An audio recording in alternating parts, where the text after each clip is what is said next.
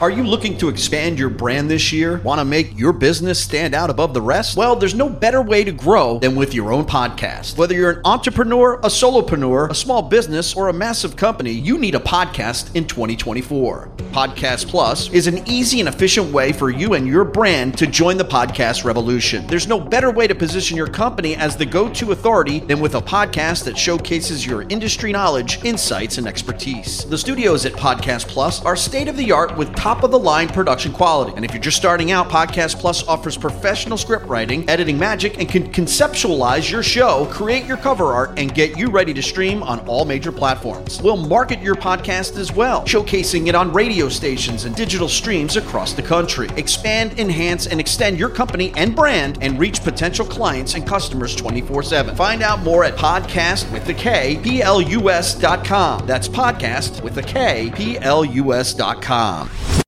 This show will begin shortly after these messages from our advertisers. Advertising is what keeps the show alive. Your support means they'll continue to advertise, and the podcast will continue to be free. This statement has not been evaluated by the Food and Drug Administration. This product is not intended to diagnose, treat, cure, or prevent any disease. Are you in bad pain? You know what I mean. Your knees hurt, your shoulder hurts, and your back. Oh my God, your back. They're constantly killing you. And I'm sure you've tried every pain pill or cream available at the drugstore. Am I right? Well, here is something you haven't tried. Pain Absolve. Pain Absolve is not available in any drugstore. The only way to get it is by calling today. We're so confident that it will work for you that we offer a free bottle with your purchase. No prescription needed. And best of all, each purchase comes with a money-back guarantee. Call now to find out how you can get Pain Absolve and get rid of your pain. Call 800-261-0783. That's 800-261-0783. 800-261-0783. Call today. 800-261-0783. Are you lacking a little something between paranormal and abnormal? You need the Into the Paranormal store, now open at paranormalradio.com. From hoodies to shirts, accessories, and our digital music library, it's all available in the Into the Paranormal store. Your purchase directly helps support the show. Thanks for buying from the Into the Paranormal store at paranormalradio.com. En USPS entregamos más paquetes para que tú también puedas hacerlo. ¡Llegaron mis zapatos de fútbol! Más rápido de lo que esperaba. ¿Entrega para la futura deportista? ¡Huepa! Llegó la sortija y le va a encantar. Está en ella. ¿Entrega para una futura esposa? Oye, llegó mi nueva computadora. ¿Entrega para una futura startup? En USPS, sin importar el negocio que tengas, siempre estaremos entregando por ti. Entregamos para todos. Conoce más en usps.com/para-todos. You can find Into the Paranormal's podcasts pretty much anywhere. On TuneIn, Spreaker, Stitcher, Google Play Music, iTunes, and more. Make sure you never miss an episode by subscribing to our feeds now. Coming soon, commercial-free versions for just $1 a month. Stay tuned at paranormalradio.com. This transmission is coming to you. Major sighting here. This transmission is coming to you. Kind of a eerie feeling. You got it. This transmission is coming to you. I see dead people. This transmission is coming to you. All the place. Holy. You got it. You want answers. I want the truth. You can't handle the truth. You got it. You got it. All right, you are go. You got it. Our differences worldwide would vanish if we were facing an alien threat from outside this world. Paranormal. Somewhere between abnormal and paranormal. There's no doubt in your mind, John, that the U.S. military holds the ability to time travel. Oh, of course. Do you believe there's been a cover-up by NASA? Oh, absolutely. Wow, that's a remarkable question. Hello? Hello? It's coming from out there. Out where?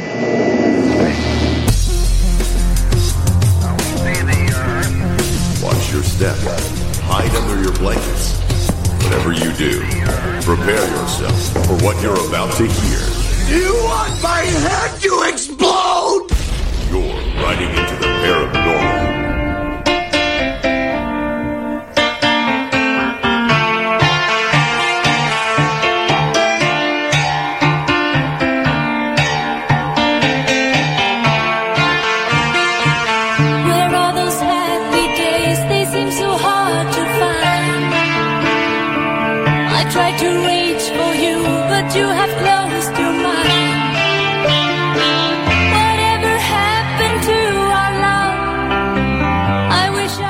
Well, that's another topic for another time on a different show. Hello from the cold, dark depths of a secret dungeon somewhere deep in the remote Pacific Northwest. I bid you good evening.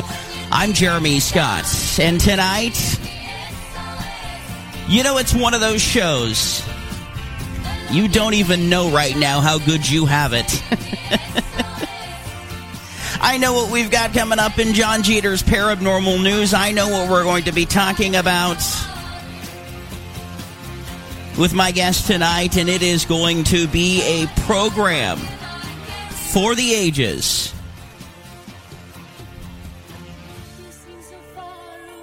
Tonight, are we living an artificial existence? I'm going to be talking about that topic. Also, we might even get into the Mandela effect. I hope we will have some time to actually get into the Mandela effect tonight, and also about the topic of consciousness. But there is some weird stuff happening right now, some very weird stuff. I am hearing from you out there in Radio Land that you are not really getting the program. And that makes me very, very sad.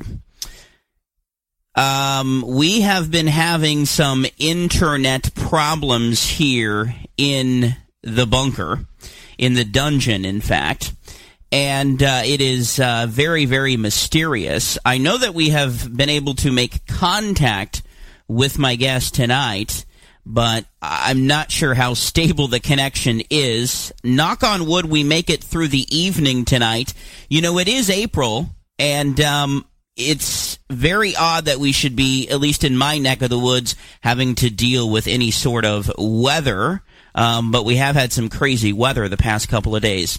And that has included lots of wind, lots of thunder and lightning. And I am hoping, friends, knock on wood, that we are able to make it through the program tonight with no problems. So it could be a bumpy ride at times, but let's do it together. 818-672-6865. That's 818-672-6865. Just some thoughts up first. I saw a movie last night. It's a very weird thing that I should actually watch a movie. I've got Netflix and Hulu now. And, I had Netflix for a while, but the Hulu has come on with the last month and a half or so. And so I'm watching a lot more on-demand content. And one of the shows that I was watching last night was a program called Dark Exorcism, which came out in 2015, about a grad student and a paranormal investigator who found a very, very troubled woman, to say the least, in a haunted house. And it turned out to be more than they could handle. Very well done. When you look at some of the main characters, you will not recognize many names. I certainly don't recognize many of those names. But it was very well done. So if you have Hulu, and it might be on some other platforms, it might be cool for you to check that out. But tonight, we're going to be talking about what is a subject that really has cropped up of late. I want to tell you, friends, that my guest tonight has been talking about this subject for longer than the bandwagon of folks who have jumped on it of late. Because there have been an awful lot of people who lately have jumped on this bandwagon and have said, well, we believe that there is something to the effect that we are living in a matrix, or we are living in a simulation or another reality, or however you want to say it. But Jim Elvidge was on this bandwagon a long time ago. He probably started the bandwagon. Isn't that about right? Jim, welcome to the program. Oh, thanks very, very much, Jeremy. Can you hear me okay? You are coming in 5 by 5. Excellent. So, a little bit about Jim, because you would have to agree, friends, that there is just a little something odd out there about the world that we live in. Something about our reality that isn't quite random. Maybe a little too programmed. And could it be that we are living in an artificial existence? Jim Elvidge, holding a master's degree in electric engineering, is my guest tonight, and he has a specialization in digital signal processing.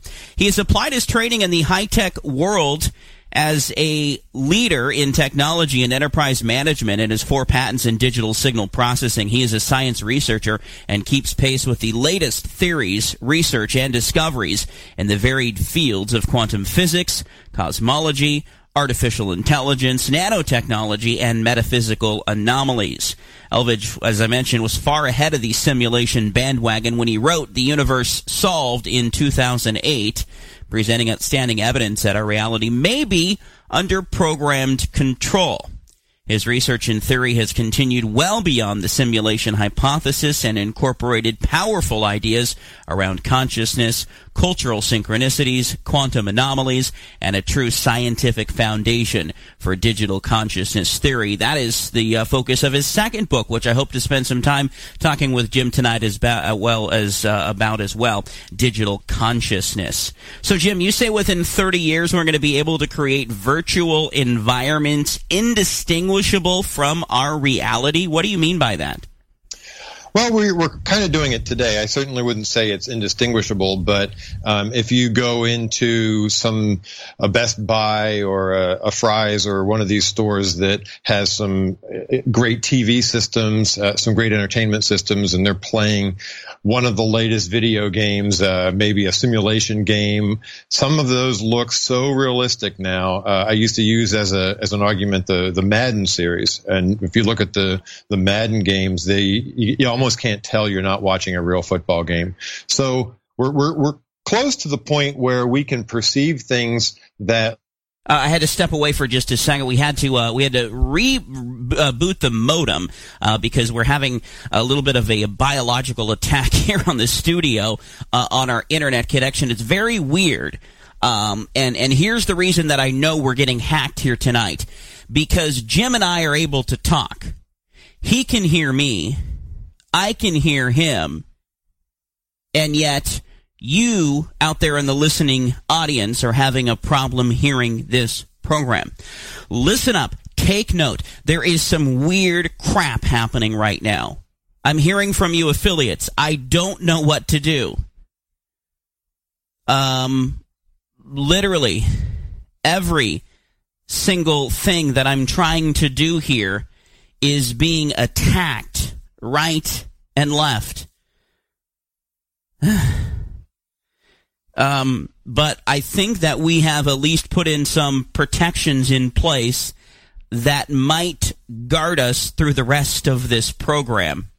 The internet's just now going to be coming back. Things are going to be coming online here, and we're going to get back to our conversation here with Jim Elvidge here in just a moment or so. I'm pausing just because I want to give everybody the opportunity to hear what we're going to be talking about, and most of you cannot hear me right now. So we're just going to allow a little bit of time for everybody to rejoin us, and then we'll bring back into the conversation Jim Elvidge and continue our conversation about a very interesting subject tonight that I'm very, very finding it odd that we are having any sort of interference with with our conversation here tonight. But nonetheless, I think it is pretty apparent out there, ladies and gentlemen, that that we are living in a day and age in which there is so much brutality happening. I would have to ask you, if it was a programmed reality, why is it programmed so horribly? That terrorists are taking lives, that all sorts of bad stuff is happening in this world. And why could it not be better for every single one of us? I believe, ladies and gentlemen, that we may be back live with you. I welcome you into what has been an absolute crazy, crazy night for this program to get lifted off the ground. I see that I am back live, that some of you are receiving the transmissions, and all I can say, ladies and gentlemen, is it has been a long time since I have had these sort of problems on the air. It has been a long time since I've had these kinds of problems, but we are having some sort of attack on the internet tonight, the internet that serves this stream out to you, and the internet stream that is a totally separate stream, but that also serves our loyal radio affiliates and streaming partners, which I want to say hello to everyone who is probably just now hearing my voice in unchoppy form for the first time this evening. And I apologize about that, but to recap, we have suffered some sort of attack on the infrastructure to bring you this program out of the dungeon here tonight. And I find it a little bit odd because of the subject material that we're going to talk about with Jim Elvidge, who was joining us. And then we had that internet problem, which pretty much knocked us off everywhere. We are back. We are live. And I hope that I can get Jim Elvidge back with me here in just a moment, because I did want to reboot that computer just to make sure that we weren't going to have any further problems tonight.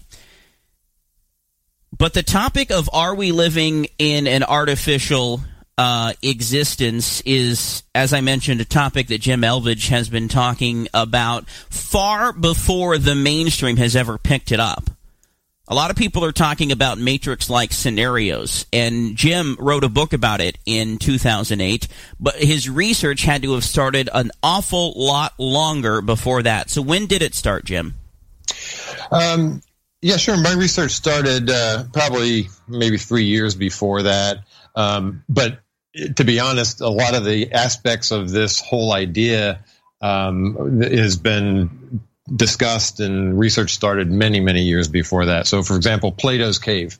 Plato's Cave is the idea that we're living in an illusory world, kind of like the Maya illusion. Historical philosophers, they questioned how solid reality was all the way back in ancient Greek times, 500 BC or something like that.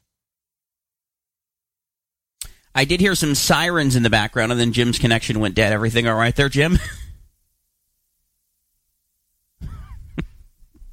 And Wachowski brothers, certainly with the Matrix in 1999, they kind of popularized the idea of living in a simulation of sorts. And then Nick Bostrom came along. He's a philosopher at Oxford, and he wrote something called the simulation argument, which really I think was the genesis of people, kind of looking at this and giving it some credibility, because his argument is pretty sound.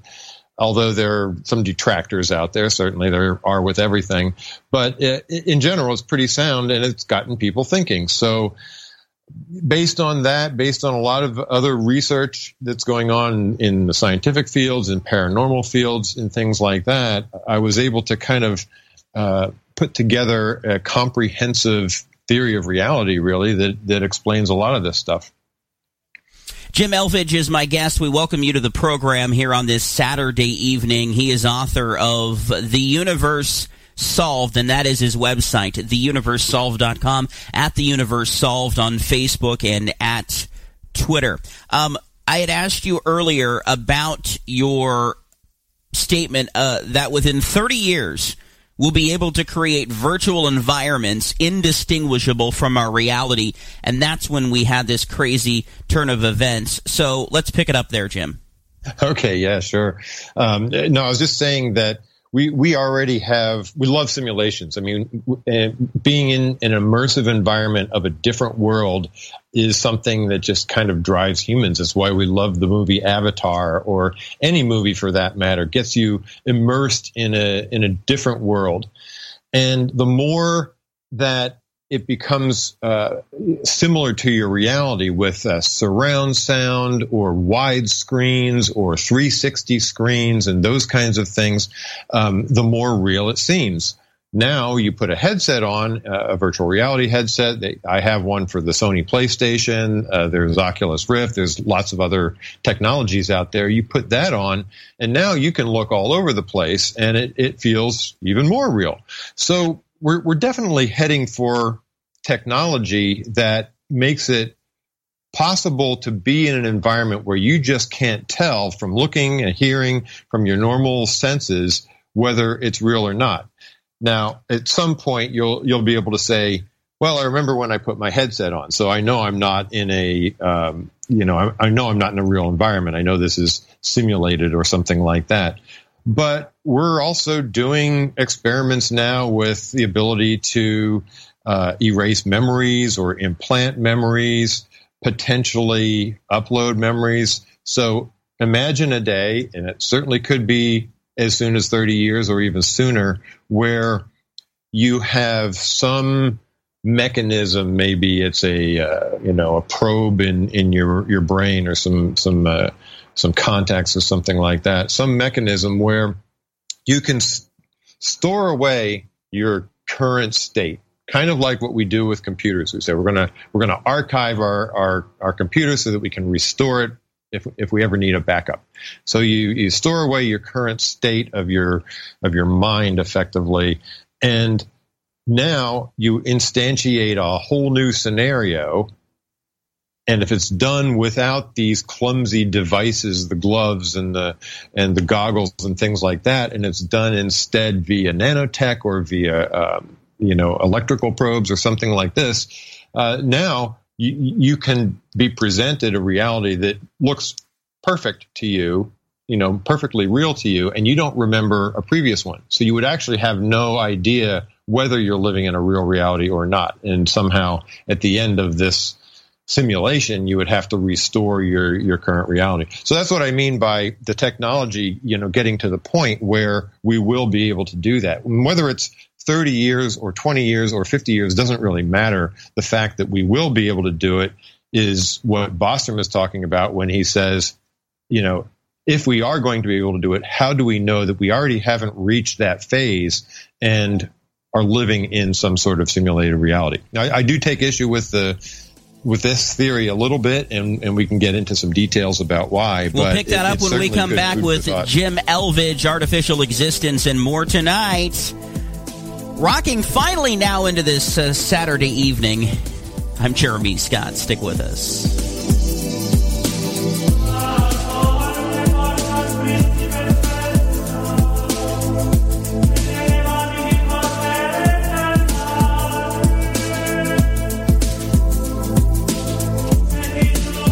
On Twitter, follow @Paranormal Show for everything into the paranormal.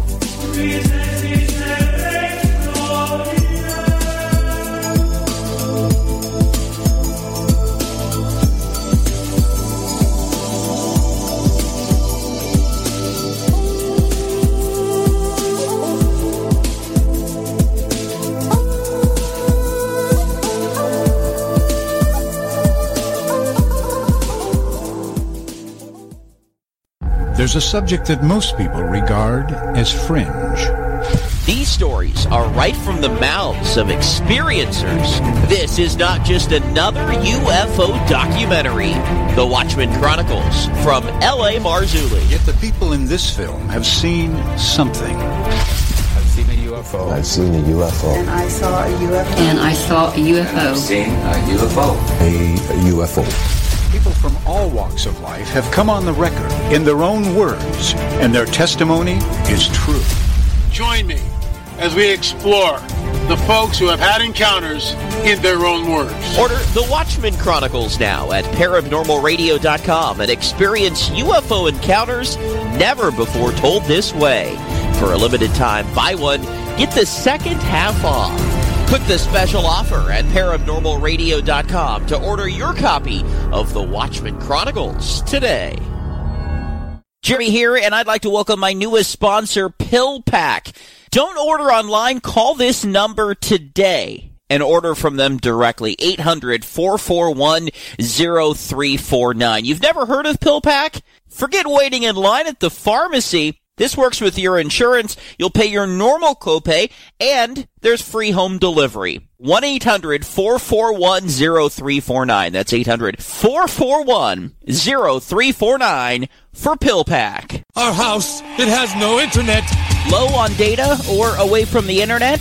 Hey, as long as you've got minutes on your phone, you can listen to Into the Paranormal live for free. Call 641-793-7154. or 515-605-9553. And listen to Into the Paranormal on your phone anytime for free. Yeah, baby! 641-793-7154 or 515-605-9553.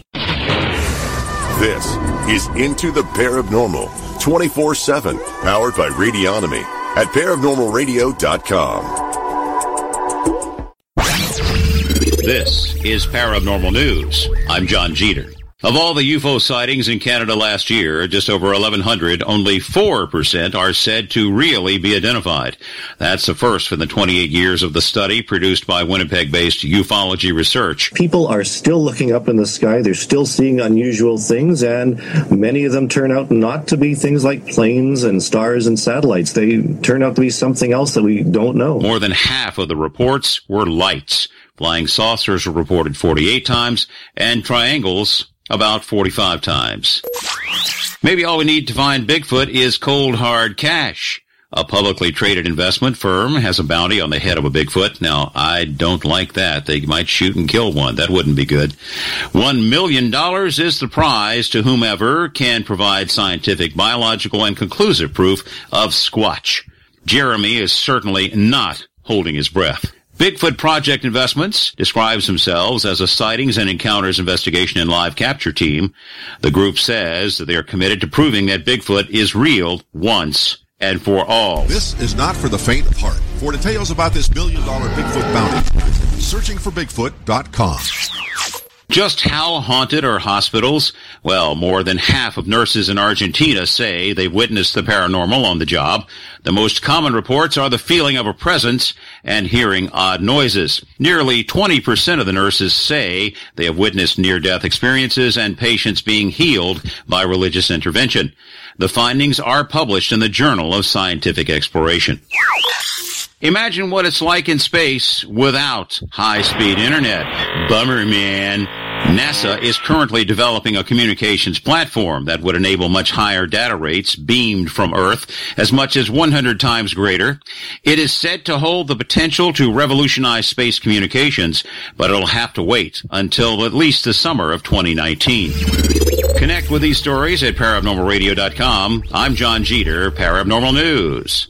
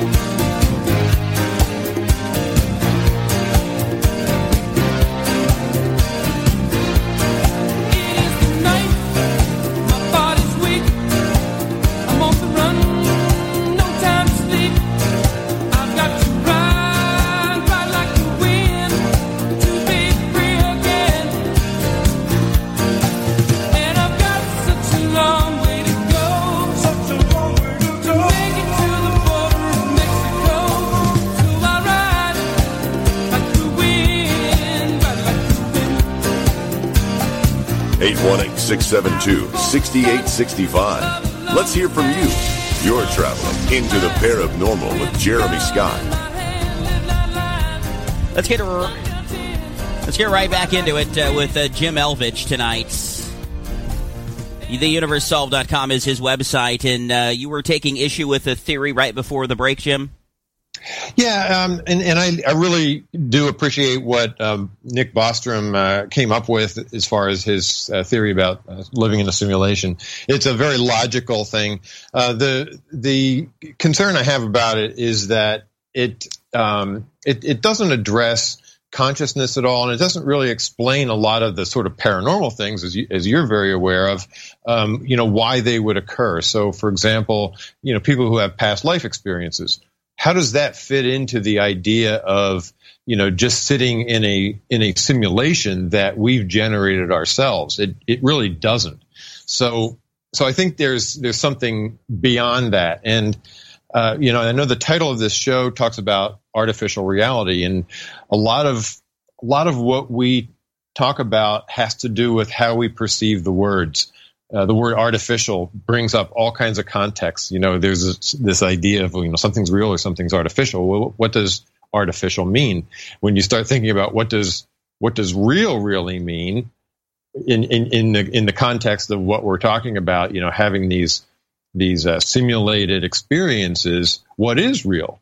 And when you get right down to it, the only thing I think we can say is real is the fact that we're having an experience. How that experience gets generated is almost kind of, it's not that it doesn't matter. I mean, that's what we're talking about tonight, and that's what's kind of driving me to do this research. Is fascinating, but it really makes the word real and virtual and artificial. It just calls those whole terms into question, right? Jim Elvidge, my guest. If you have questions, you can type them in the chat room on Spreaker.com tonight. You can also call in at 818-672-6865. Again, that telephone number is 818-672-6865. The Skype is into Paranormal. It's fair game tonight. So I guess how would we know if we're living, if it could actually be impossible to tell whether or not we have already reached that point? What are some of these signs that what we are living is a simulation, Jim? Yeah, sure. A lot of great signs. So one example is the scientific research that's being done in the field of quantum mechanics. I'm not sure if you're familiar with what they call the double slit experiment, but this has been something that's been mystifying scientists for almost 100 years now. And basically the way it works is you fire a stream of light, which could be photons or particles like electrons, through this split screen that has two slits in it. And then on the opposite side, it makes an interference pattern. And the interference pattern is kind of like the pattern that you'd get if you dropped a pebble in a pond. You have ripples going out, and those ripples interfere with each other. But that doesn't make sense for electrons. We think of electrons as these hard little, balls of matter. What's going on here? Why do we have this interference pattern? Well, so the scientific theory, basically moved on a bit and said, okay, well, really, particles are both have wave properties and physical properties. So they both act like particles and like waves, as does light. Einstein was involved in this kind of research too. But here's where the really crazy thing came in. They found that when they took a separate way to determine which slit a particle was actually going through in this experiment, so as soon as they were able to determine the path of the particle, that whole interference pattern disappeared, which doesn't make a whole lot of sense. It's like, just because we're observing it, it changes its form. So that's been very baffling, and there have been no end of theories as to why this has happened. We're getting towards some really interesting ideas about what makes reality tick because of experiments like this. They've actually done one now where the measurement of the path of the electron is done after the electron makes the interference pattern. And still, when you turn on the aspect of the experiment that records the direction that the particles go, that interference pattern just disappears again. It's almost like the reality knows that it has to now establish definitive. We have the tools, the technology, the resolution of things to be able to explore this kind of stuff. And so there's one hint that our world is not objective, that what we think is out there seems pretty solid, but it isn't 100%. There's something else going on that influences what we see and what we experience, and that thing that seems to influence it could be consciousness. It looks like it probably has to do with consciousness, or the nature of the setup of the experiment in these kinds of experiments. So there's a big hint that things aren't deterministic and materialistic, and frankly, scientists have done experiments now with such high precision that they have been able to state clearly that to an order of 80 orders of magnitude, meaning, there's a chance of an error here, 1 in a number like 1 followed by 80 zeros. They're that sure that our reality is soft and it's subjective and that there's no real hard objective reality out there. How much of this is science, Jim? Well, that aspect of it is science. The interesting thing is that when you get into some of the more soft sciences, the ones that use questionnaires and looking at accumulation of anecdotal data and things like that, that's where things get a little bit fuzzy. It is true science, and science is just it's just a method to make a hypothesis about something, figure out ways to test whether the hypothesis is true, and if it is, you keep refining your test to refine your hypothesis until you get to the point where you can say pretty convincingly you have a theory. But you can never really say, well, we nailed it 100%. We know exactly what's going on. That's not what science is about. Science is about, evidence and probabilities and statistics and things like this. So it's perfectly fine to say, we had X number of people doing an experiment in telepathy, and so many of them were able to hear what somebody else was thinking. And even though that is a small deviation from 50%, if you do those experiments frequently enough, kind of like if you're flipping pennies frequently enough, it becomes statistically significant when there are small changes that are consistent. We might call subtle energies or subtle effects, those things that are consistent over time. That's science too. And a lot of the scientists who have built their reputations on the materialist, objective idea that we were taught in school, that everything is made of these, fundamental little building blocks that are deterministic and that kind of thing.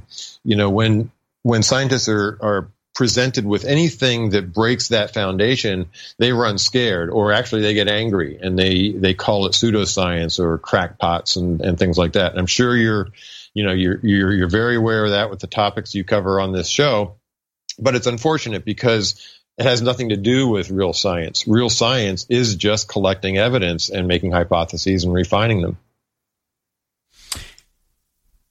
Jim Elvidge, my guess, as far as the thoughts of a matrix or an artificial existence or anything of the like, I had some thoughts earlier. I'm not sure how many folks heard them or not. If we are living in a reality that can be manipulated one way or the other, why is it so good for others and bad for others? Yeah, sure. So that gets into kind of more of a deep realm here, and this is where I depart a little bit from some of the quote digital physicists or the people who believe in the simulation theory. a simulation theory a la the Bostrom type that a post-human civilization might put together, it's very deterministic. A computer program is very deterministic. We could interact with a computer, any kind of virtual game or something like that, and it's always going to follow the exact same rules based on the input that it gets.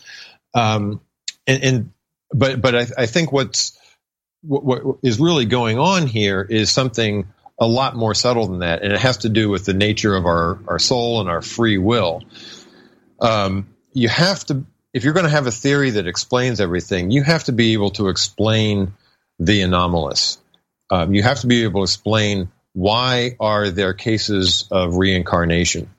Why does every single culture around the globe, in historical times, shamanistic cultures or ancient cultures, why do they always include reincarnation as an element of their belief system? And it's only until recently that we've kind of gotten away from that in the West. It's still part of the think system in a lot of Eastern cultures to this day. But there's still evidence for it. I mean, there's been a lot of research on people who remember past lives, and that those memories are actually corroborated. So that gets you into a whole different realm. If we're living in something that is a soft reality and we reincarnate, then that separates our consciousness from our bodies, and it means that there's something much bigger going on. What I think is going on is that the whole system, the system being all that there is, I usually use that term. Some people might call it the universe, but the word universe, again, we're used to thinking of the word universe as everything that we see in this physical reality, everything that's out there that a telescope could see, we call the universe. But what about that non-physical reality? What about those places that people go when they have out-of-body experiences, or where you go when you have a near-death experience, or in between lives or something like that? That isn't normally what we think of as the universe. So I use another term. I use all that there is. Some people would call it the universe, metaverse, Akashic record, take your pick. But it indicates that there's something else out there. And so that something else has to be integrated into this whole idea. We've got a soft reality. We do reincarnate. And why, getting back to your original question, why do there seem to be people who are fortunate or good, or why is there evil and things like that? According to conventional wisdom, a lot of it has to do with choosing your life and the free will that we have to interact with things. There's evil in the world. There are bad things that happen in the world because people have free will. They have the free will to make those happen. It's not like the program, the underlying simulation, if you will, the underlying system is creating these negative scenarios for us. It's the free will of the individual conscious entities that are modifying, it's interacting with the whole system. So that's what creates that. And why do people have the life lessons that they do? Well, honestly, we don't learn from successes. If one good thing after another happens to us, we don't learn a damn thing. We don't evolve our consciousness. We don't, do anything different. We really only learn from failures. So it's important to embrace those failures and to recognize that they're an opportunity to change, an opportunity to become better about something, to not be so, angry or whatever it is, or to love our neighbor better, whatever those kinds of things are. I know I'm going into an area here that's much more metaphysical than scientific, and that's, I think, is part of the fascination of this whole idea and this whole theory. They tie together very, very well, and yet that aspect of it does, seem to fall outside of a normal scientific point of view. Mm-hmm. Jim, can our simulation or our artificial existence, or whatever we want to call it, be hacked? I don't know. A lot of people have brought that up with respect to the Mandela effect, that it's a hack. Yes. I don't know. Certainly if it's more like Bostrom's simulation hypothesis, where there's some, we're living in an artificially generated reality, that would seem to be more subject to being hacked than what I'm talking about. I'm talking about a much more complex, deeper system. And just in very quick words here, what I think has probably happened, and I'm borrowing some ideas from people like Stephen Kaufman and Tom Campbell here. What has probably happened is that our reality deep down is digital in a way. It's actually the only efficient way to have a reality, if you really think about it. And it evolved over time to be more and more comprehensive, more and more complex, and offer our consciousness a way to evolve. So to do that, it created this physical reality that we play with, sort of analogous to the architect in the Matrix that created the Matrix. The system created something that you might call a physical reality or a learning lab, a virtual learning lab, something like this. And that's what we are in. That's what, when we look around and we see everything, we look out, what we're experiencing is that system. It's just a subset of the much bigger digital system that we live in. When we die, we detach from this learning lab, and we, may interact with other entities in another aspect of all that there is. In our next life, we reattach to it in a different form. We have a different avatar, same consciousness, but a different avatar that has a different scenario that it's playing out. In the metaphysical state, are there things that, even though it can't necessarily be hacked, are there things that we can change in our own existence or reality? Yeah, absolutely. And that's kind of the beauty of the theory too, is that it explains why things like positive thinking work. There have been people who have had, broken bones and used visualization techniques to, imagine the fusing of those bones, and they've been able to heal themselves better just through visualization, just through the power of their mind. That makes no sense in a materialistic, deterministic world, but it makes total sense when free will can influence the outcome of reality, the outcome of an experiment.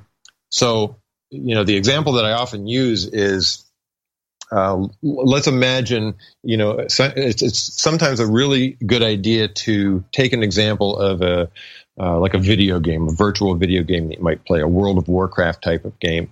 Imagine that you're playing a game like this, and you come across a room, and the room has doors on it, but there's no way to get into the room. There's no key that will open those doors.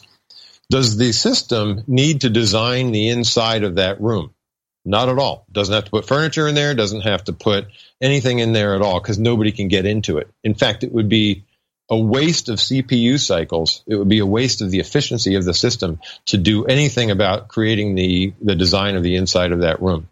However, as soon as the system decides that it wants somebody to enter the room, and say it places a key somewhere in the reality, somebody finds it, they open the lock, they open a door. Now the system has to dynamically generate the design of the inside of that room. So it's just-in-time dynamic generation of reality. And that is exactly what seems to be happening in these quantum mechanics experiments. When consciousness interacts with things, it brings them into existence. It collapses the wave function in the terms of quantum mechanics physicists. The wave function collapses. This probability function collapses into reality. And it's just a fancy word for saying, now we know where it is and what it is and how fast it's going. We know the attributes of these particles or whatever, whereas before they were all fuzzy. So that's how our consciousness helps bring into effect reality. And if it can do that on that microscopic level, it can do that on a macroscopic level too, because that's just a sum of all the the impacts that your consciousness has. So yeah, it can help you heal. It can help you, make changes to your life. All those kinds of things are possible in a world where your consciousness is separate from your apparent physical reality. Jim, what's coming up for you? As we only have just a couple of minutes left in this hour, and I don't want to get us down a road in which we'll have to do an immediate left turn. What's coming up for you on these topics? I know that you are writing a second book about this topic of consciousness. Yeah, a couple of things. There was a book recently released called Visions, The World Transformed. I wrote an essay in that book. It was a number of futurists, scientists, philosophers, and so forth. So that just got released, and that's available for purchase. That was a cool thing. I finished the second book. It's got a working title now, but it'll probably change before it gets published. And I'm shopping for a publisher.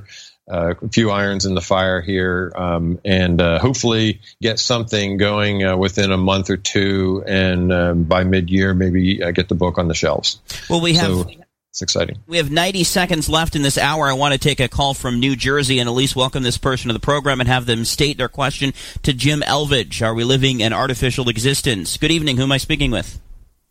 Hey, this is Jason. Hi, Jason. You're on with Jim Elvidge. Hey, how you doing, man? Go ahead. Can you hear me all right? Go ahead and state your question. My question wasn't really about the existence. It was about Nibiru and the pink moon and stuff that's going to be happening in the next few days. Okay. Do you have any thoughts on that, Jim? Yes. Sorry, Jeremy. I can't hear that his question. I couldn't hear him at all. Okay. I apologize about that. Caller, restate your question, and then I'll transfer that to Jim.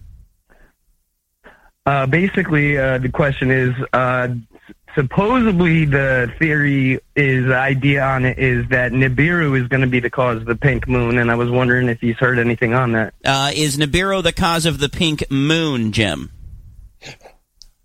Oh, I doubt it. That's really not kind of my area of expertise, but I don't think there's a missing planet that's going to have that kind of influence. I think we would have observed something by now. So my guess is no. All right. Well, if you have more, hang on, Jason, through the break. We've got news and we've got weather. We've got more with Jim Elvidge. Are we living an artificial existence? Think about it. Is this just all a big video game? More on the way.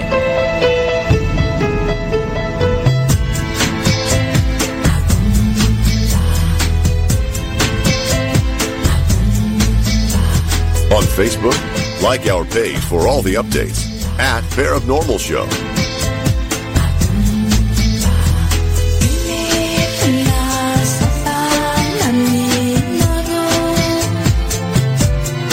Attention business owners and independent contractors. This is a money-saving message from Tax Mediation Services. If your business owes $20,000 or more in taxes, we can help you today, right now. Listen, dealing with the IRS is no picnic. It's an intimidating and extremely stressful process, and you don't want to go it alone. Our attorneys know every law, every tax break, and every possible opportunity to help you resolve and reduce your tax debt. And if you owe more than $20,000, you may be at the top of their hit list. So don't take your tax debt lightly, because it will not go away on its own. The IRS can seize your bank accounts, your home, and even shut down your business. Call our tax experts today at 1-800-711-9212 and let us deal with the IRS while you focus on your business. That's 1-800-711-9212. Again, that's 800-711-9212.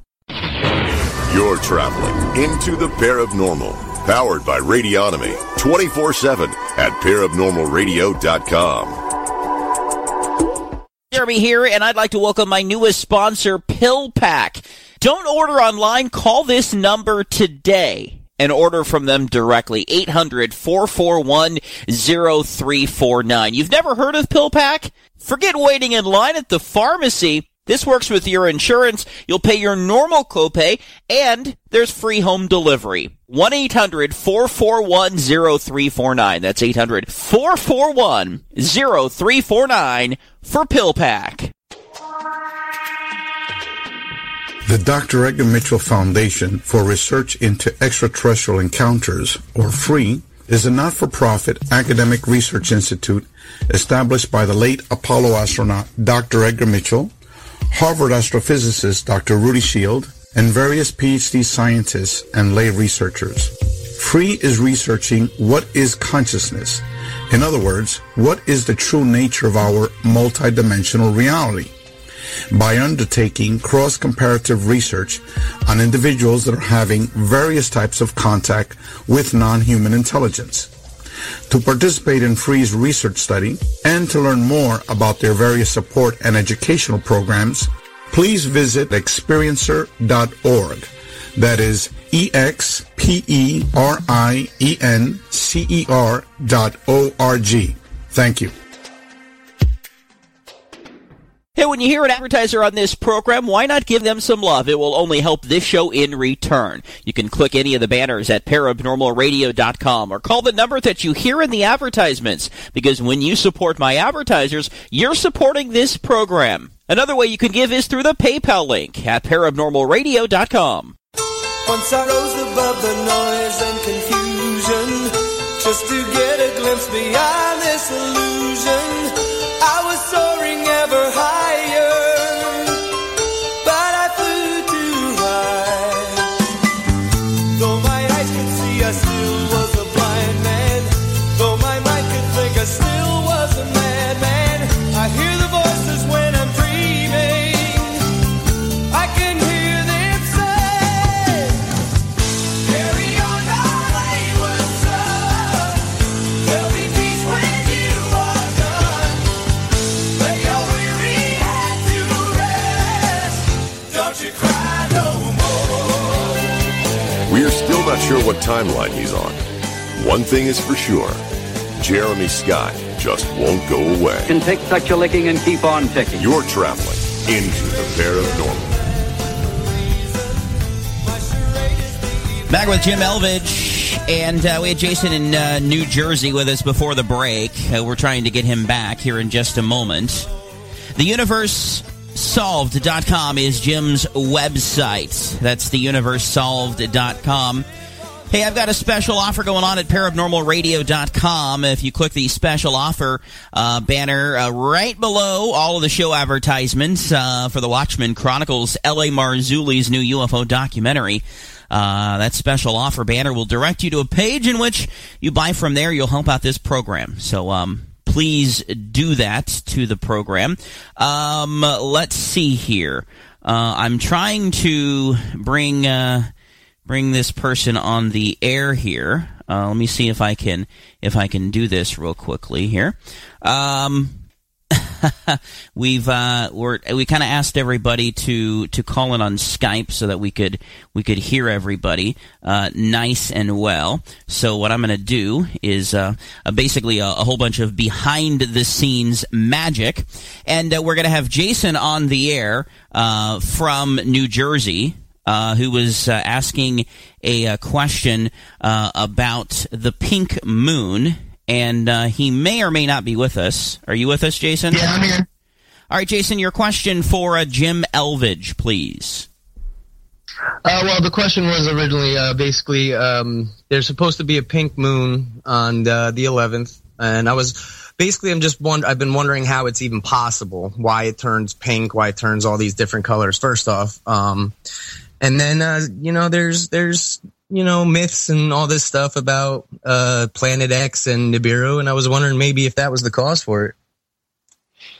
Yeah, no. The only thing I can say is that sometimes the names, the adjectives that they put on moon, like harvest moon or blue moon or pink moon or whatever, is just to designate a characteristic of the moon. Like maybe it's the second moon of the month, or it's the first full moon in a period where the moon is at an apogee with respect to the Earth, or all those kinds of things. They have specific meanings. I don't think it means that the moon is going to be pink. I could be wrong. I don't know much about this, to be honest, but I don't have a whole lot of faith in the Nibiru hypothesis because it's been around for a long time. It's always been predicted, that there would be something that somebody would find, and it never seems to happen. So, I kind of feel like the models that the astronomers have of how planets influence each other, the little bit of wobbles that they have, and so forth,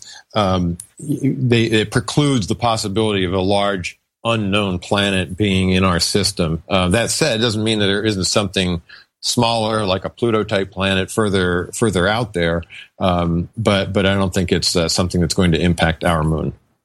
That's just my idea. Okay. Well, here's another question for you. Do you believe in a heliocentric model or a geocentric model? Well, heliocentric, but again, that is our it's sort of a reality learning lab that we're in that has that model for things. Okay. Now, if I was to ask you for your first proof that you were in the heliocentric model, and of course the Earth is curved to it, it's a big old ball. What would be your first proof for that? Well, again, you're asking questions that aren't my area of expertise so much, but there are, as I remember, there were about 5 different anomalies that the heliocentric model was the only one that explained. It explained things like retrograde movements of planets. It explained different parallax effect and things like this that no other model explained. So if you think of it, and actually I do have something in the book, interesting that you bring this up, about the heliocentric model, and just using it as an example of how Venn diagrams can help you figure out what's the best theory that will explain something. So you put a bunch of anomalies up in the space. You can imagine putting them on a piece of paper or on a whiteboard or something like that, and then you circle the anomalies with the theory that it explains. There were a couple of geocentric theories. Brahe had one. Some other astronomers had Ptolemaic geocentric theory, and then there were a couple of different heliocentric theories too. One of them had the sun, if I remember right, the planets were equidistant from the sun or something like this. But anyway, you take all those different theories and you say, which of these anomalies does that theory explain? You draw a circle around it, and you'll find that the only one that explains all of them is the modern heliocentric theory. Jason, I want to thank you for calling in. I think I heard a little bit of an inkling that you believe the Earth is round. Is that right? No, I believe the Earth to be flat. Oh, the Earth is flat. Okay, well, that was last week's show, but I appreciate you calling in. Rebuttal real quick to what he said. Oh, go ahead.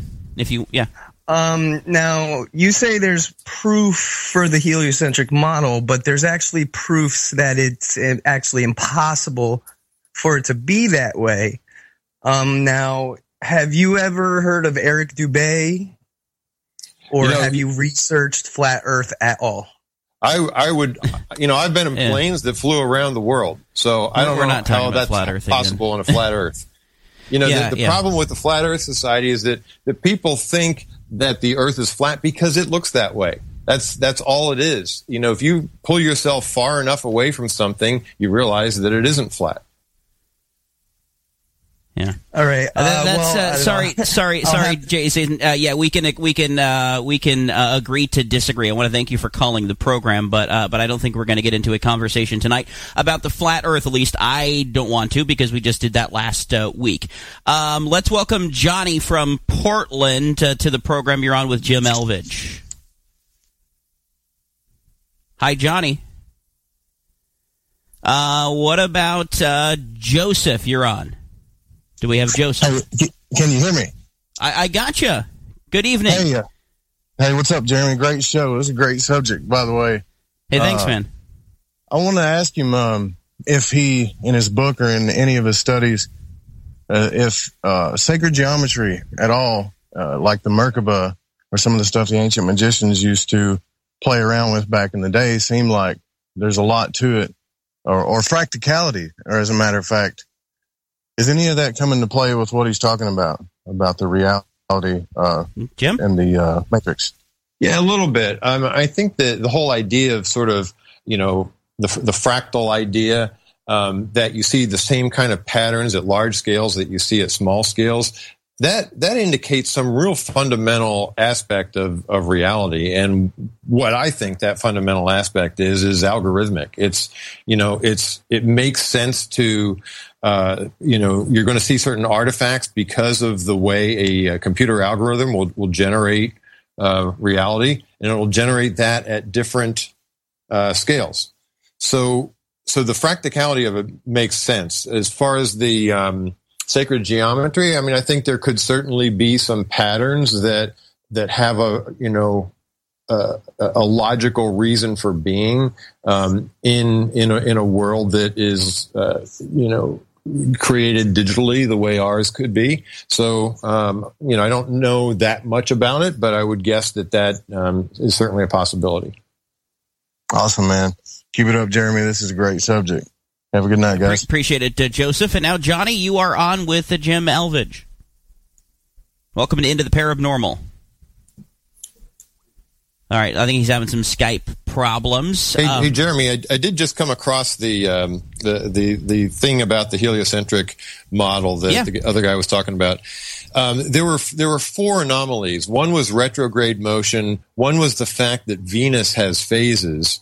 One was a lack of parallax, which showed how far the sun was, and then another one was something called stellar aberration.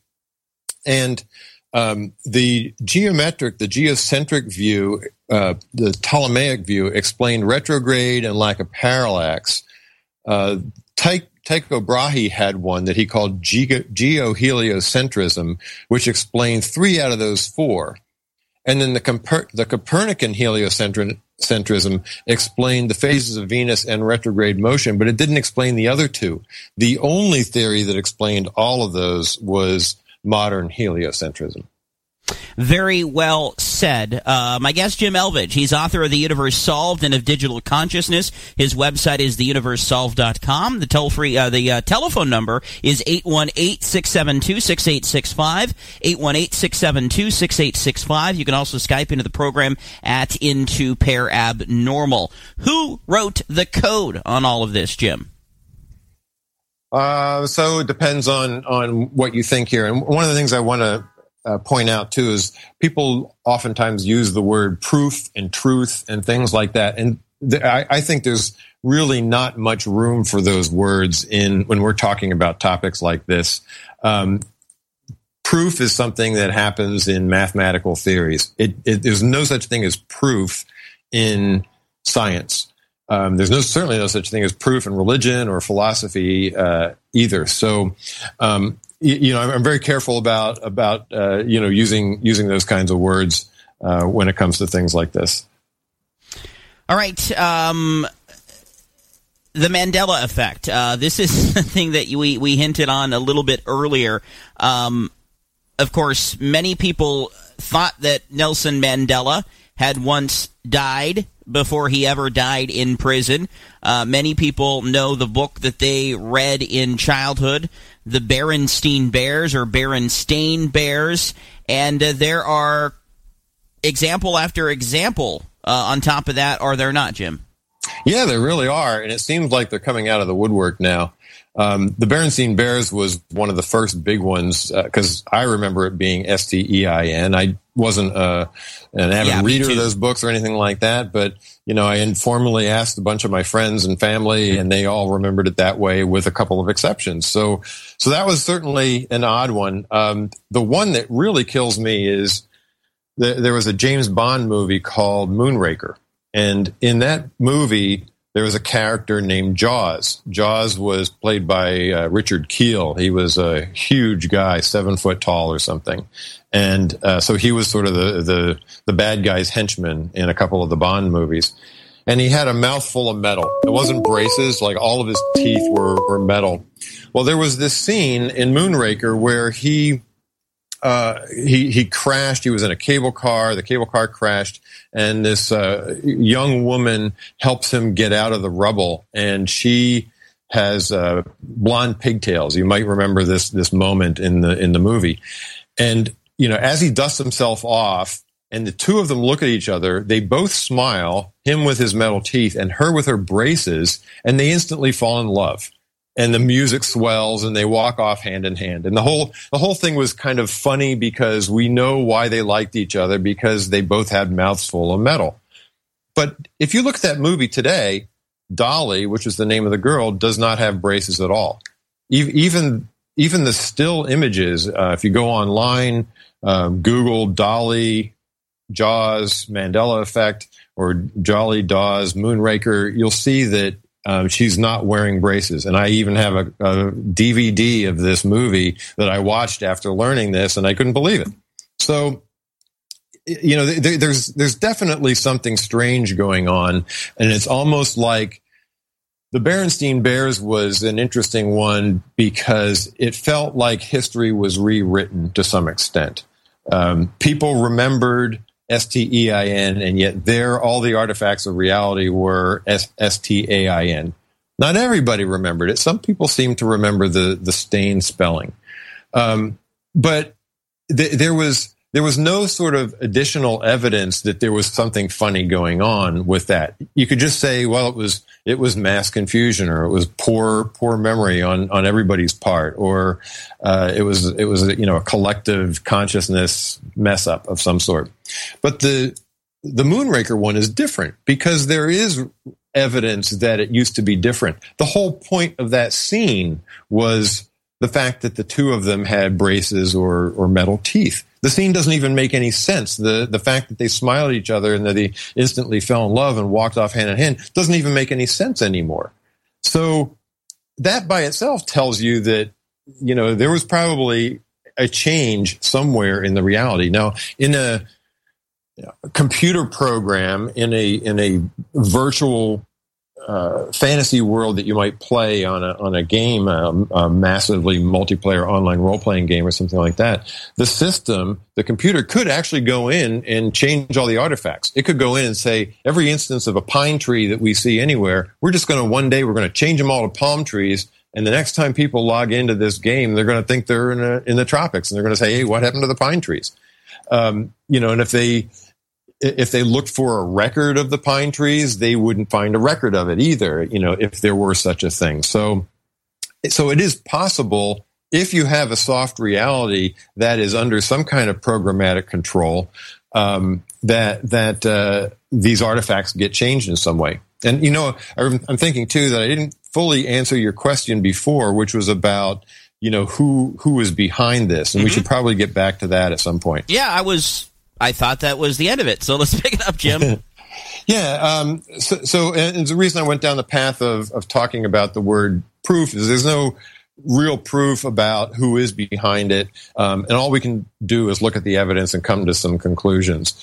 Some people have said, well, maybe we're part of, some alien masterpiece of a virtual game, or maybe it's us in the future, or maybe we're just playing, a game that or a simulation that we've generated. There could be some hacker somewhere.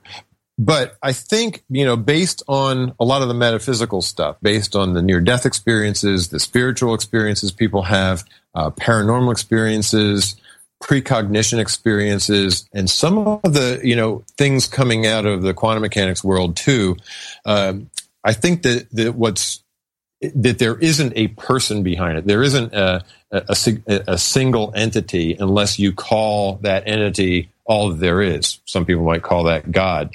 But the system itself, the underlying system that created our reality, is constantly improving itself. So that's what created it. the system created the reality that we interact in, that we learn in, and it did it in order for it to raise its level of consciousness, its level of quality, by having all of us, our consciousnesses subdivide, learn, and evolve accordingly. You hear these things from spiritual practices around the world about how we're all connected. Well, this is the construct for it. We are all connected. We're part of this big, huge, massive consciousness, which is all that there is. And we're subdivided so that we can increase our level of consciousness by interacting with each other, learning things through this learning lab.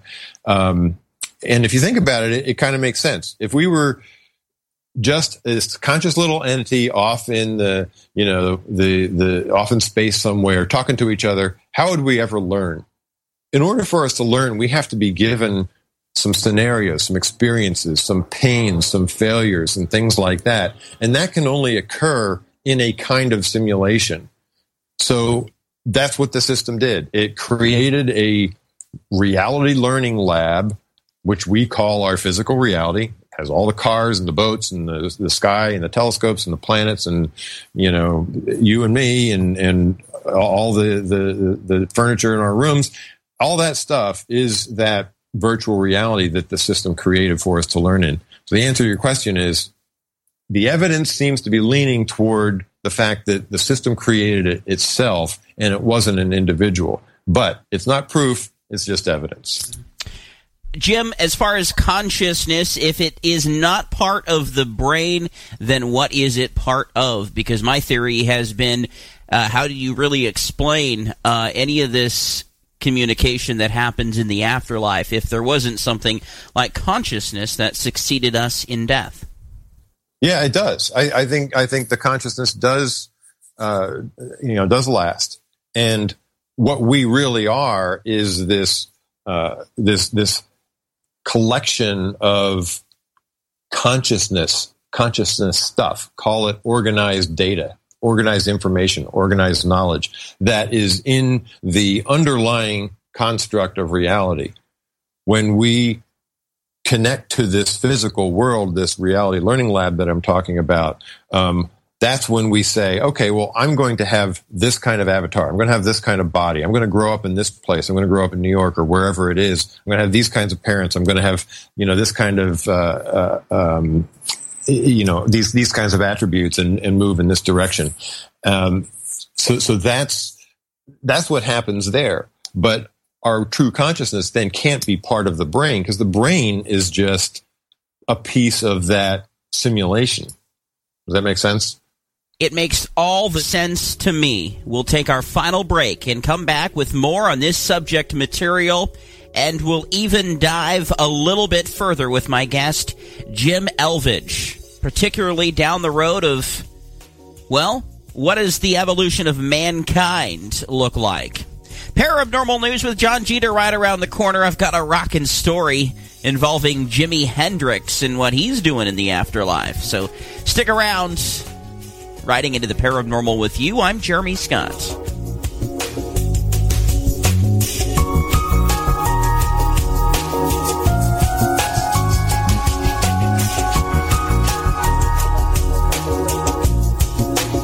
Away from the internet, but got minutes? Hear the show for free on your phone. Call 641-793-7154 or 515-605-9553.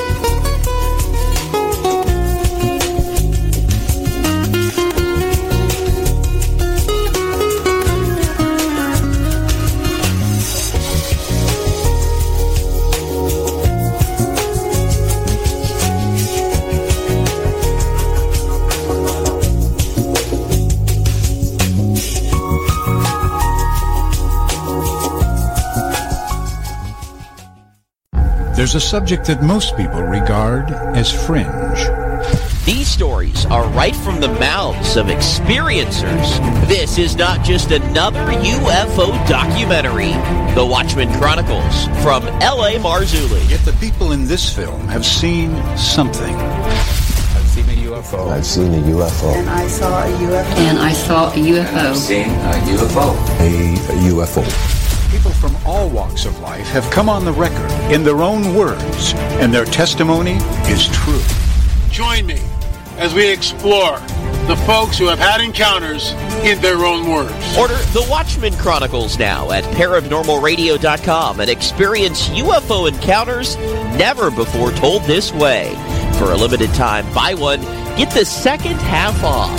Click the special offer at paranormalradio.com to order your copy of The Watchmen Chronicles today. Into the Paranormal is on social media at Paranormal Show on Facebook and Twitter. Like us.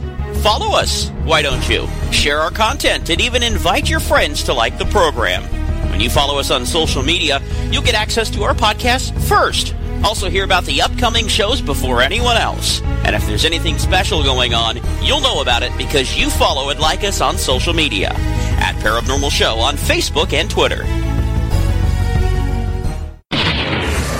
This is Into the Paranormal, 24/7, powered by Radionomy at paranormalradio.com. This is Paranormal News. I'm John Jeter.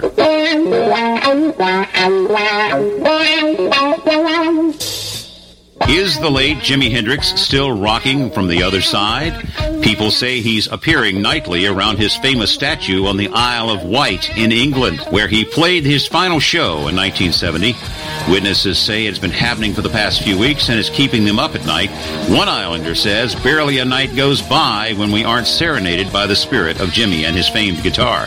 Sometimes it lasts just a few minutes. Other times he rocks from dusk to dawn. Don't ever look into the eyes and back away slowly if you encounter a pudwaji. A what?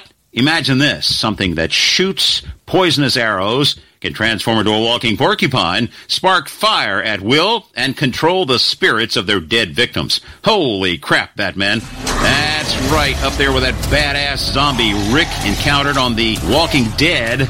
It's said to appear out of nowhere and cross the road in search of a mate, causing accidents by its presence alone. Police in Freetown, Massachusetts, posted signs near the state forest warning of Pukwaji crossings where sightings are on the increase because of the mating season. Oh, by the way, April Fools, man. Solar activity has been heating up again. The sun blasted 2 solar flares this past Sunday and another on Monday, each one stronger than the previous one. Spaceweather.com says Monday's flare is the strongest yet of 2017. It triggered at least 4 significant shortwave radio blackouts.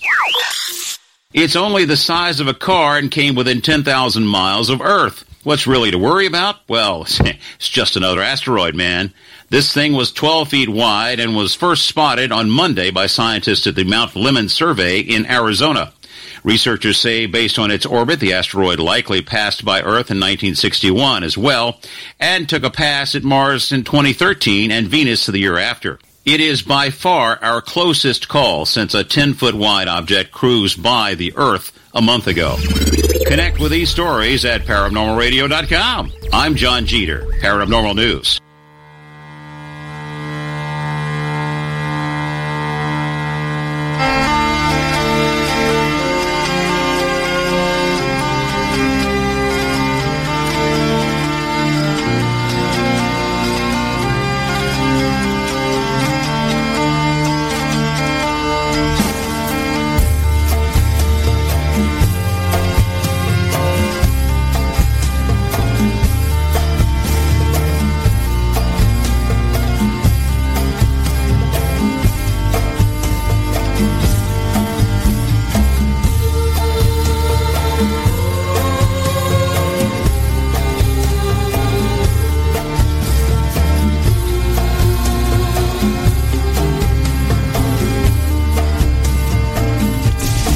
Traveling into the witching hour on Into the Paranormal. You know, I find the conversation a whole lot more interesting when I talk with great guests and with you, the listening audience, than I do with any other news story that I could pluck out of the headlines on a weekly basis. Not to discount John Jeter's Paranormal News, of course. I write the thing. John delivers. And it's getting rave reviews. You can sponsor Paranormal News, actually, if you want. We're starting to explore that possibility as well. Because John's doing a great job of really knocking it out of the ballpark. And there's really some crazy stories out there that I come across on a week-by-week basis that I'll write up. And like I said, John will record, and it really just comes together. But the conversations in which we can have on this program are pretty wide-reaching. We kind of had a setback at the beginning of the program in which we were hacked by the internet. We've been solid. I show the stream up solid for at least the past 55 minutes. So we did have a bit of a blip around the 45-minute mark of the past hour. So that internet attack lasted off and on into the 45-minute range of the first hour of the program. But we're all here. We're all accounted for. Jim Elvidge is my guest. His website is theuniversesolved.com. I've linked that up on Twitter. It's also in the show page on the website, paranormalradio.com. So welcome back to the program, Jim. And now we have a call from Portland, Oregon, actually here just across town from where I am residing here in my secret cold, dark dungeon. John, welcome to the program. You are on with Jim Elvidge, and good evening. Hi, John. Hello. Hello, Jim. How are you? Good. How you doing? Okay. I'm looking online here, and I see you've written a book called The Universe Solved. You wrote that in 2008, was it? Yes. Okay, it says here that you present astounding evidence that our reality may be under programmed control. Okay, my question is, all right, now, first off, I don't really doubt that could be a possibility. Because in meditation, it's possible to see much greater than we do with our five senses, and so there have been reports of such things in the past by certain people, and theories put forth. But what evidence can you just condense it for us? And my other question is by whom? Who do you think is controlling this? Do ETs fit into the equation here in any way, shape, or form? Okay, great. Yeah, so three questions in there. One, ETs. The question about who's controlling. We talked about that before. I think it's the system itself that is doing this, along with our free will.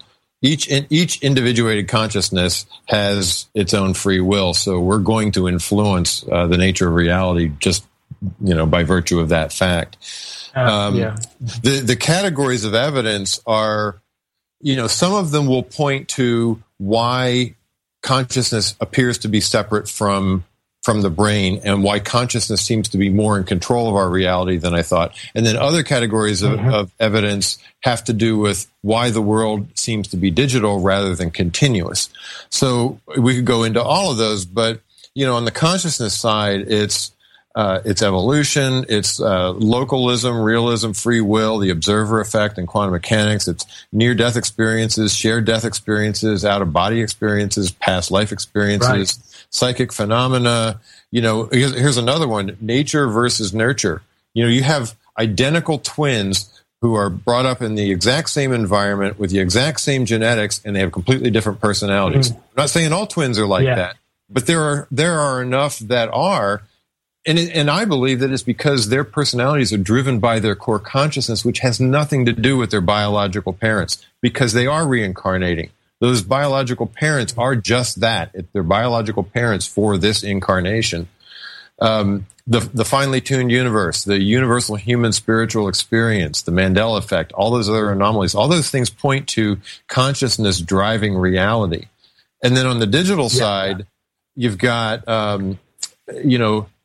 things break down in physics. Infinite resolution doesn't even make sense. Every physical law breaks down with infinite resolution, but you'd have to have infinite resolution to have a continuous non-digital world.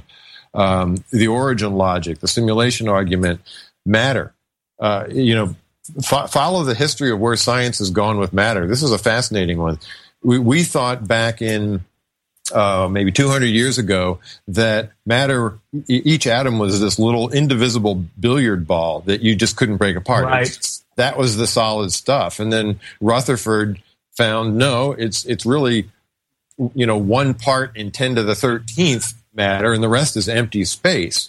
And then there's practically nothing to matter. Nothing there. And then in the 60s, the quark theorists said, hey, even those neutrons and protons are mostly empty space. And then in the 90s, the string theorists said, hey, even those quarks that we used to think made up the protons and neutrons, they're mostly empty space, and they're just little vibrating bits of string. And so if you look at the history of what scientists have believed about the nature of matter, it's getting more and more tenuous. At this point, It's like 1 part stuff to 10 to the 52 parts empty space.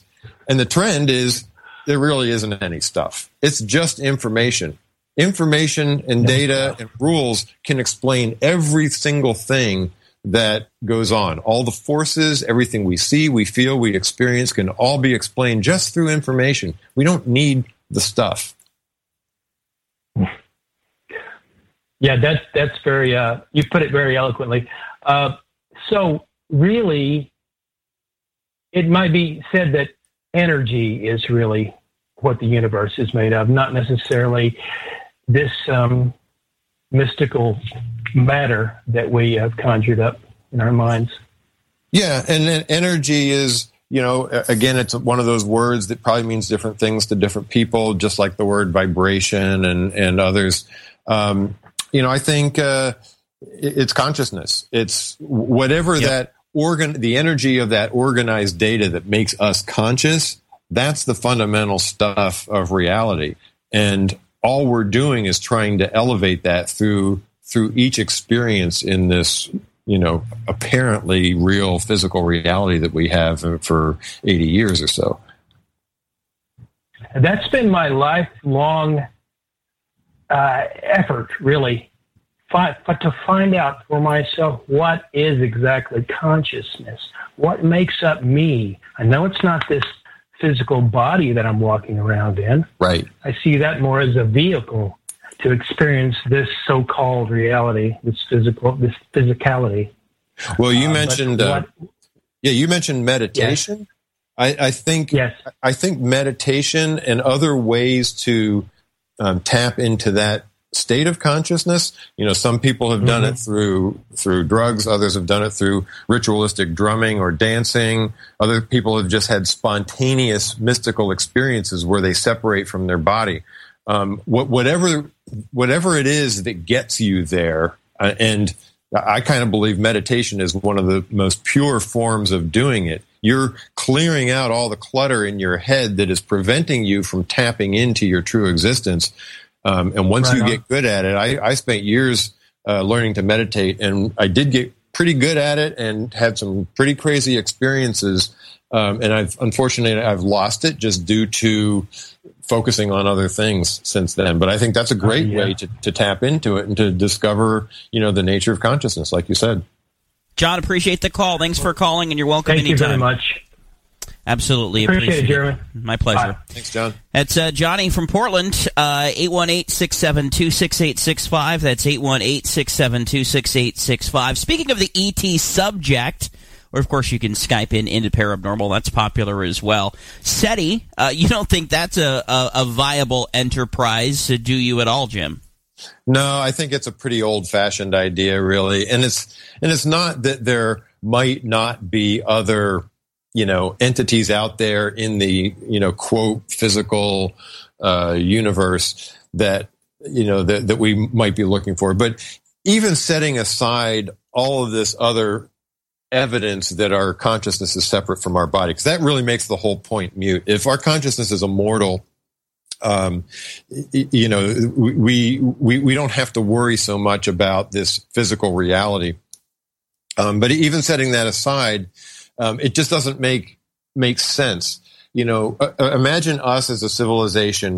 We're from the point that we've kind of evolved to be, symbolic civilization, communicative civilization. It's been, 30,000 years, 50,000 years, something like that. And during a very short period of time, starting in the 20s, we turned on radio transmitters and we modulated electromagnetic radiation at very low frequencies. And we had radio transmitters that were 300 kilowatts and maybe even bigger back in the day. Well, you know what? That's all going away. We don't even have antennas on our TVs anymore. We don't connect to broadcast stations. We barely listen to broadcast in the car, and the power of things is getting smaller and smaller. We connect and we get our information now through Wi-Fi, which is way, way, way lower level of radiation. So even if another civilization followed the same technological advancement path that we did, they might only have a 100-year window of being able to generate radio waves. And, I've done the math on this.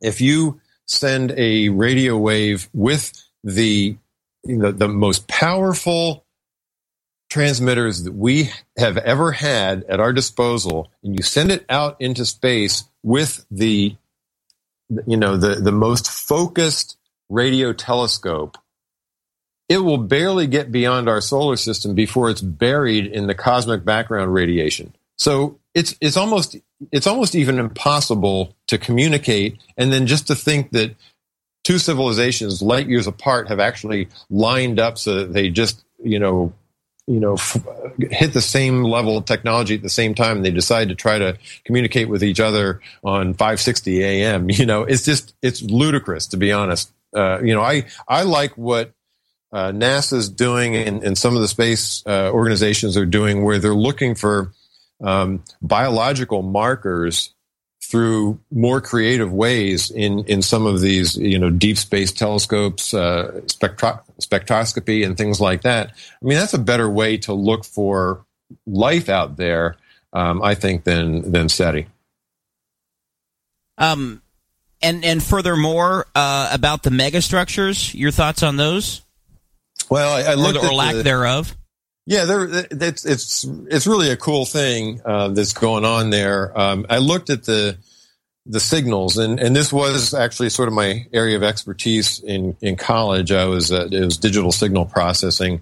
So you can look at a signal and you can infer a lot from that. So if something is the amplitude of the signal falls off in a very smooth way, or a parabolic way, it's going to be because of something called occultation, something moving in front of the light source that it's receiving, and then moving across that field. That's not what we observe, though. We observe kind of herky-jerky spikes and valleys in this signal, and then they go away for a while and they come back. And so to me, that looks like a rock field or something, or like an asteroid field, big, huge dust cloud that's moving for some reason, orbiting around this planet and making it, making this pattern. I don't know. It's hard to say, but that's my guess.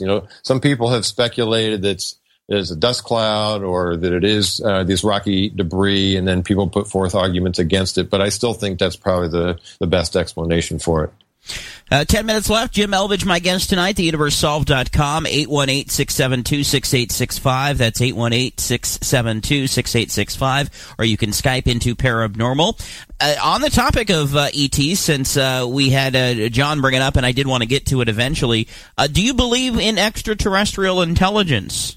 Why or why not?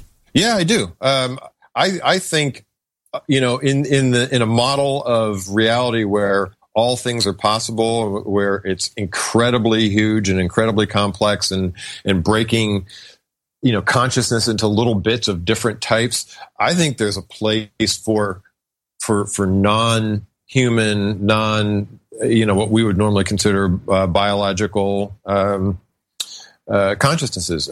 Some people who have done some exploration into, like people like Robert Monroe and William Buhlman and others who have done a little bit of exploration into the sort of astral plane, have encountered entities that never made it into the physical reality. You know, they're happy playing whatever role they play in this, in this all that there is, by doing other things. So what is ET? What are the, you know, I believe in people having UFO experiences. I believe in the abduction experiences. There's too many people who have had them to discount that stuff. So the question is it, you know, little gray guys that are flying in tin cans, you know, warping space to get here? Or is it something, you know, a little more dimensional, you know? And I think it's the latter. I think all this is a subjective experience. We have a subjective experience every time we walk out the door and experience things and see things. And there's no reason why there couldn't be a category of subjective experiences that are a lot more anomalous than what we're used to. What the intelligence is behind it, really hard to say. But like I said, given how ancient our system is, there could very well be categories of intelligence that communicate with us in certain ways. I also think about how, you know, if we were attempting to communicate with bacteria or something like that was so significantly below our level of intellect, you know, and how long has it been? It's been a few billion years since we evolved up from that, according to science. If we were attempting to communicate with them, we wouldn't do it by trying to speak our language, or we wouldn't, you know what I mean? It would be, if we were worried that they would be freaked out by us, we would just be in a stealth mode. I think humanity can go into a stealth mode probably within 100 years or so, where we're just not even observable at all to any entity out in the universe. And it wouldn't surprise me that if any other entity were out there, you're really not interested in communicating with us because, A, either we're so far below them in technology, there's no point in communicating with us, and they don't even want to let us know that they exist. Or if they're at our level, there's no way for them to communicate with us. So, I mean, that to me explains the Fermi paradox. I think ET can exist. I think that UFOs are certainly real experiences that people have, and abduction experiences are real experiences. But what that entity actually is it's just a different form of consciousness, or it could be like Agent Smith in the Matrix. It's a it's an artificial aspect of consciousness. It's an AI type of thing that is part of the bigger system. Don't know. I mean, that's a really interesting area to go into, but the theory allows that very, very easily.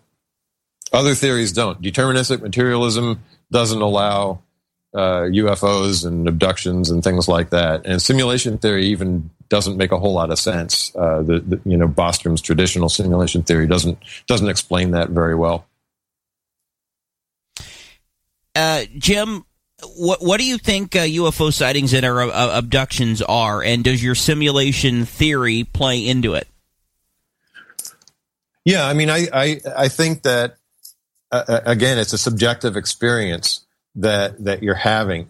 The question is really only why. Why is it there? Is it so that we question our reality, or so that we become a little bit more spiritual? Maybe it's to move us, nudge us a little bit in a different direction than the direction that we're going, and maybe it's the bigger system that's doing this. So my guess is that entities that we experience, that we can communicate with in some non-human to human way, are another form of consciousness, whether it's a free will based form of consciousness or whether it's a more mechanical form of consciousness like an AI.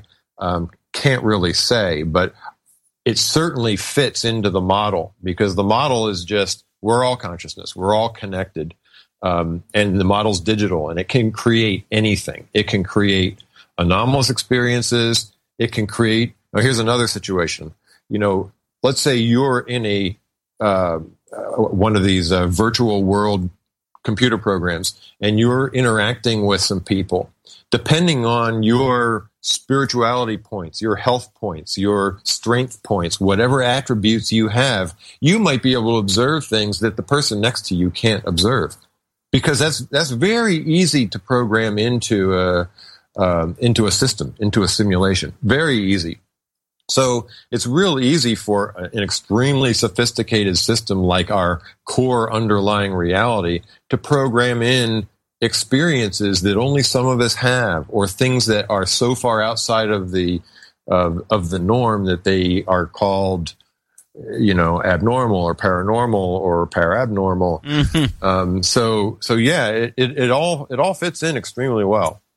Jim, I wanted to get your thoughts on the evolution of humanity. Where do you see us in 50 years and 100 years and forward? Yeah, I'm kind of an optimist about that. I think that, if you take a step back, yeah, there's always evil, there's always war, there's always bad things going on in the world, but overall, quality of life averaged out across the globe, across all of what humanity is, does improve. Compared to 500 years ago, where the murder rate was something like 100 times what it is today, and the disparity in income was much worse than it is today, and things like that. We've come a long way, and I think that trend will continue. And I think it's things like this theory, to be honest, if people recognize that their soul, their consciousness is really immortal, they would stop worrying about life extension. They stop worrying about competing for resources like it's a big game that you have to be competitive with every other person and every other culture. We might be more cooperative. We might be more harmonious. We might realize we don't need to war at all, that it's just pointless to war.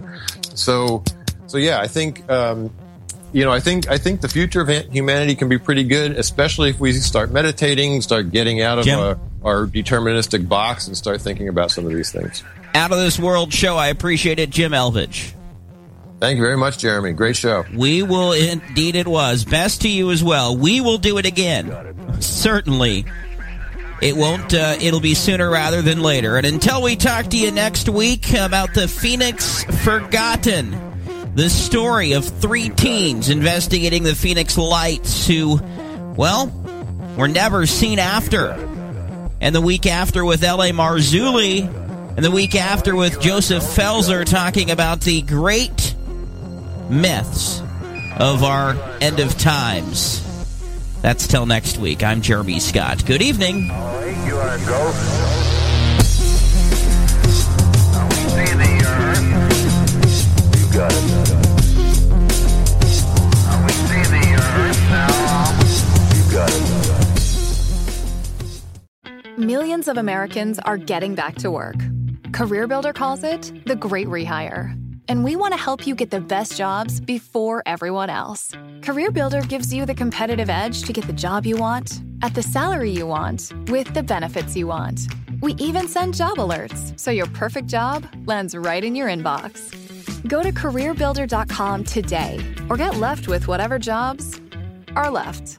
Find your next job fast at CareerBuilder.com. Hey, Mike, what are you doing way up on that ladder? You're going to hurt yourself. Oh, I'm trying to unclog these gutters. That's smart. I had water damage from my gutters last year. It cost me $10,000. Wait, $10,000? Yeah, and from over here, it looks like water's been pouring over your clogged gutters, and it's probably doing real damage to your foundation. You need to do what I did. Get off the ladder and call Leaf Filter. Yeah, but I need to get these gutters flowing now. That's why you need to call Leaf Filter. They'll clean and realign your gutters and install their exclusive micro mesh screen system so nothing gets in your gutters except water. So Leaf Filter protects my house from damage and means no more gutter cleaning for me? Bingo! Plus, Leaf Filter has an industry-leading lifetime warranty, so your gutters are covered for life. Thanks, Frank. I'm calling Leaf Filter today. Don't go another day with your home unprotected. Call 1-844-300-LEAF or go to tryleaffilter.com for your free gutter inspection. Call 1-844-300-LEAF or go to tryleaffilter.com right now for an extra 15% savings. Call 1-844-300-LEAF or go to tryleaffilter.com. That's 1-844-300-LEAF. Thank you for supporting our advertisers. It keeps the show free for everyone. This statement has not been evaluated by the Food and Drug Administration. This product is not intended to diagnose, treat, cure, or prevent any disease. No offense, but are you a little fat when you look in the mirror? How would you like to learn the secret to losing 3 to 5 pounds a week without joining the gym or going through any crazy diets? It's called Body Sculpt RX. For the last 2 decades, we've helped countless people lose thousands of pounds. And now, it's your turn. Learn how to lose weight with one simple phone call and no prescription needed. You'll see an amazing difference in a matter of days. Don't believe us? We'll offer you a risk-free money-back guarantee. So, if you're ready to start losing weight, call right now and get a free month supply with your first order of Body Sculpt RX. Call now. You have nothing to lose but the pounds. 800-395-4207. 800-395-4207. 800-395-4207. That's 800-395-4207. You've heard me talking about My Patriot Supply for a while, and things aren't getting any easier. From global conflicts and unstable supply chains, when shelves run on empty, you don't have to panic. Choose peace of mind with their 3-month emergency food supply to keep your shelves and your stomach full. In an emergency, you won't have the time, resources, and ingredients to prepare your meals in the way you're used to. But you can get a leg up with My Patriot Supply. It's a 3-month emergency food supply. You don't have to skimp. It's ready when you are. It's disaster-proof. And no food boredom here. 20-plus flavorful food and drink varieties. My Patriot Supply is offering a special deal for Into the Paranormal listeners when you go to paranormalradio.com/food. Get your My Patriot Supply today from paranormalradio.com/food. That's paranormalradio.com/food. Spin your passion into a business with Shopify and break sales records with the world's best converting checkout. Let's hear that one more time. The world's best converting checkout. Shopify's legendary checkout makes it easier for customers to shop on your website, across social media, and everywhere in between. Now that's music to your ears. Any way you spin it, you can be a smash hit with Shopify. Start your $1 a month trial today at shopify.com/records.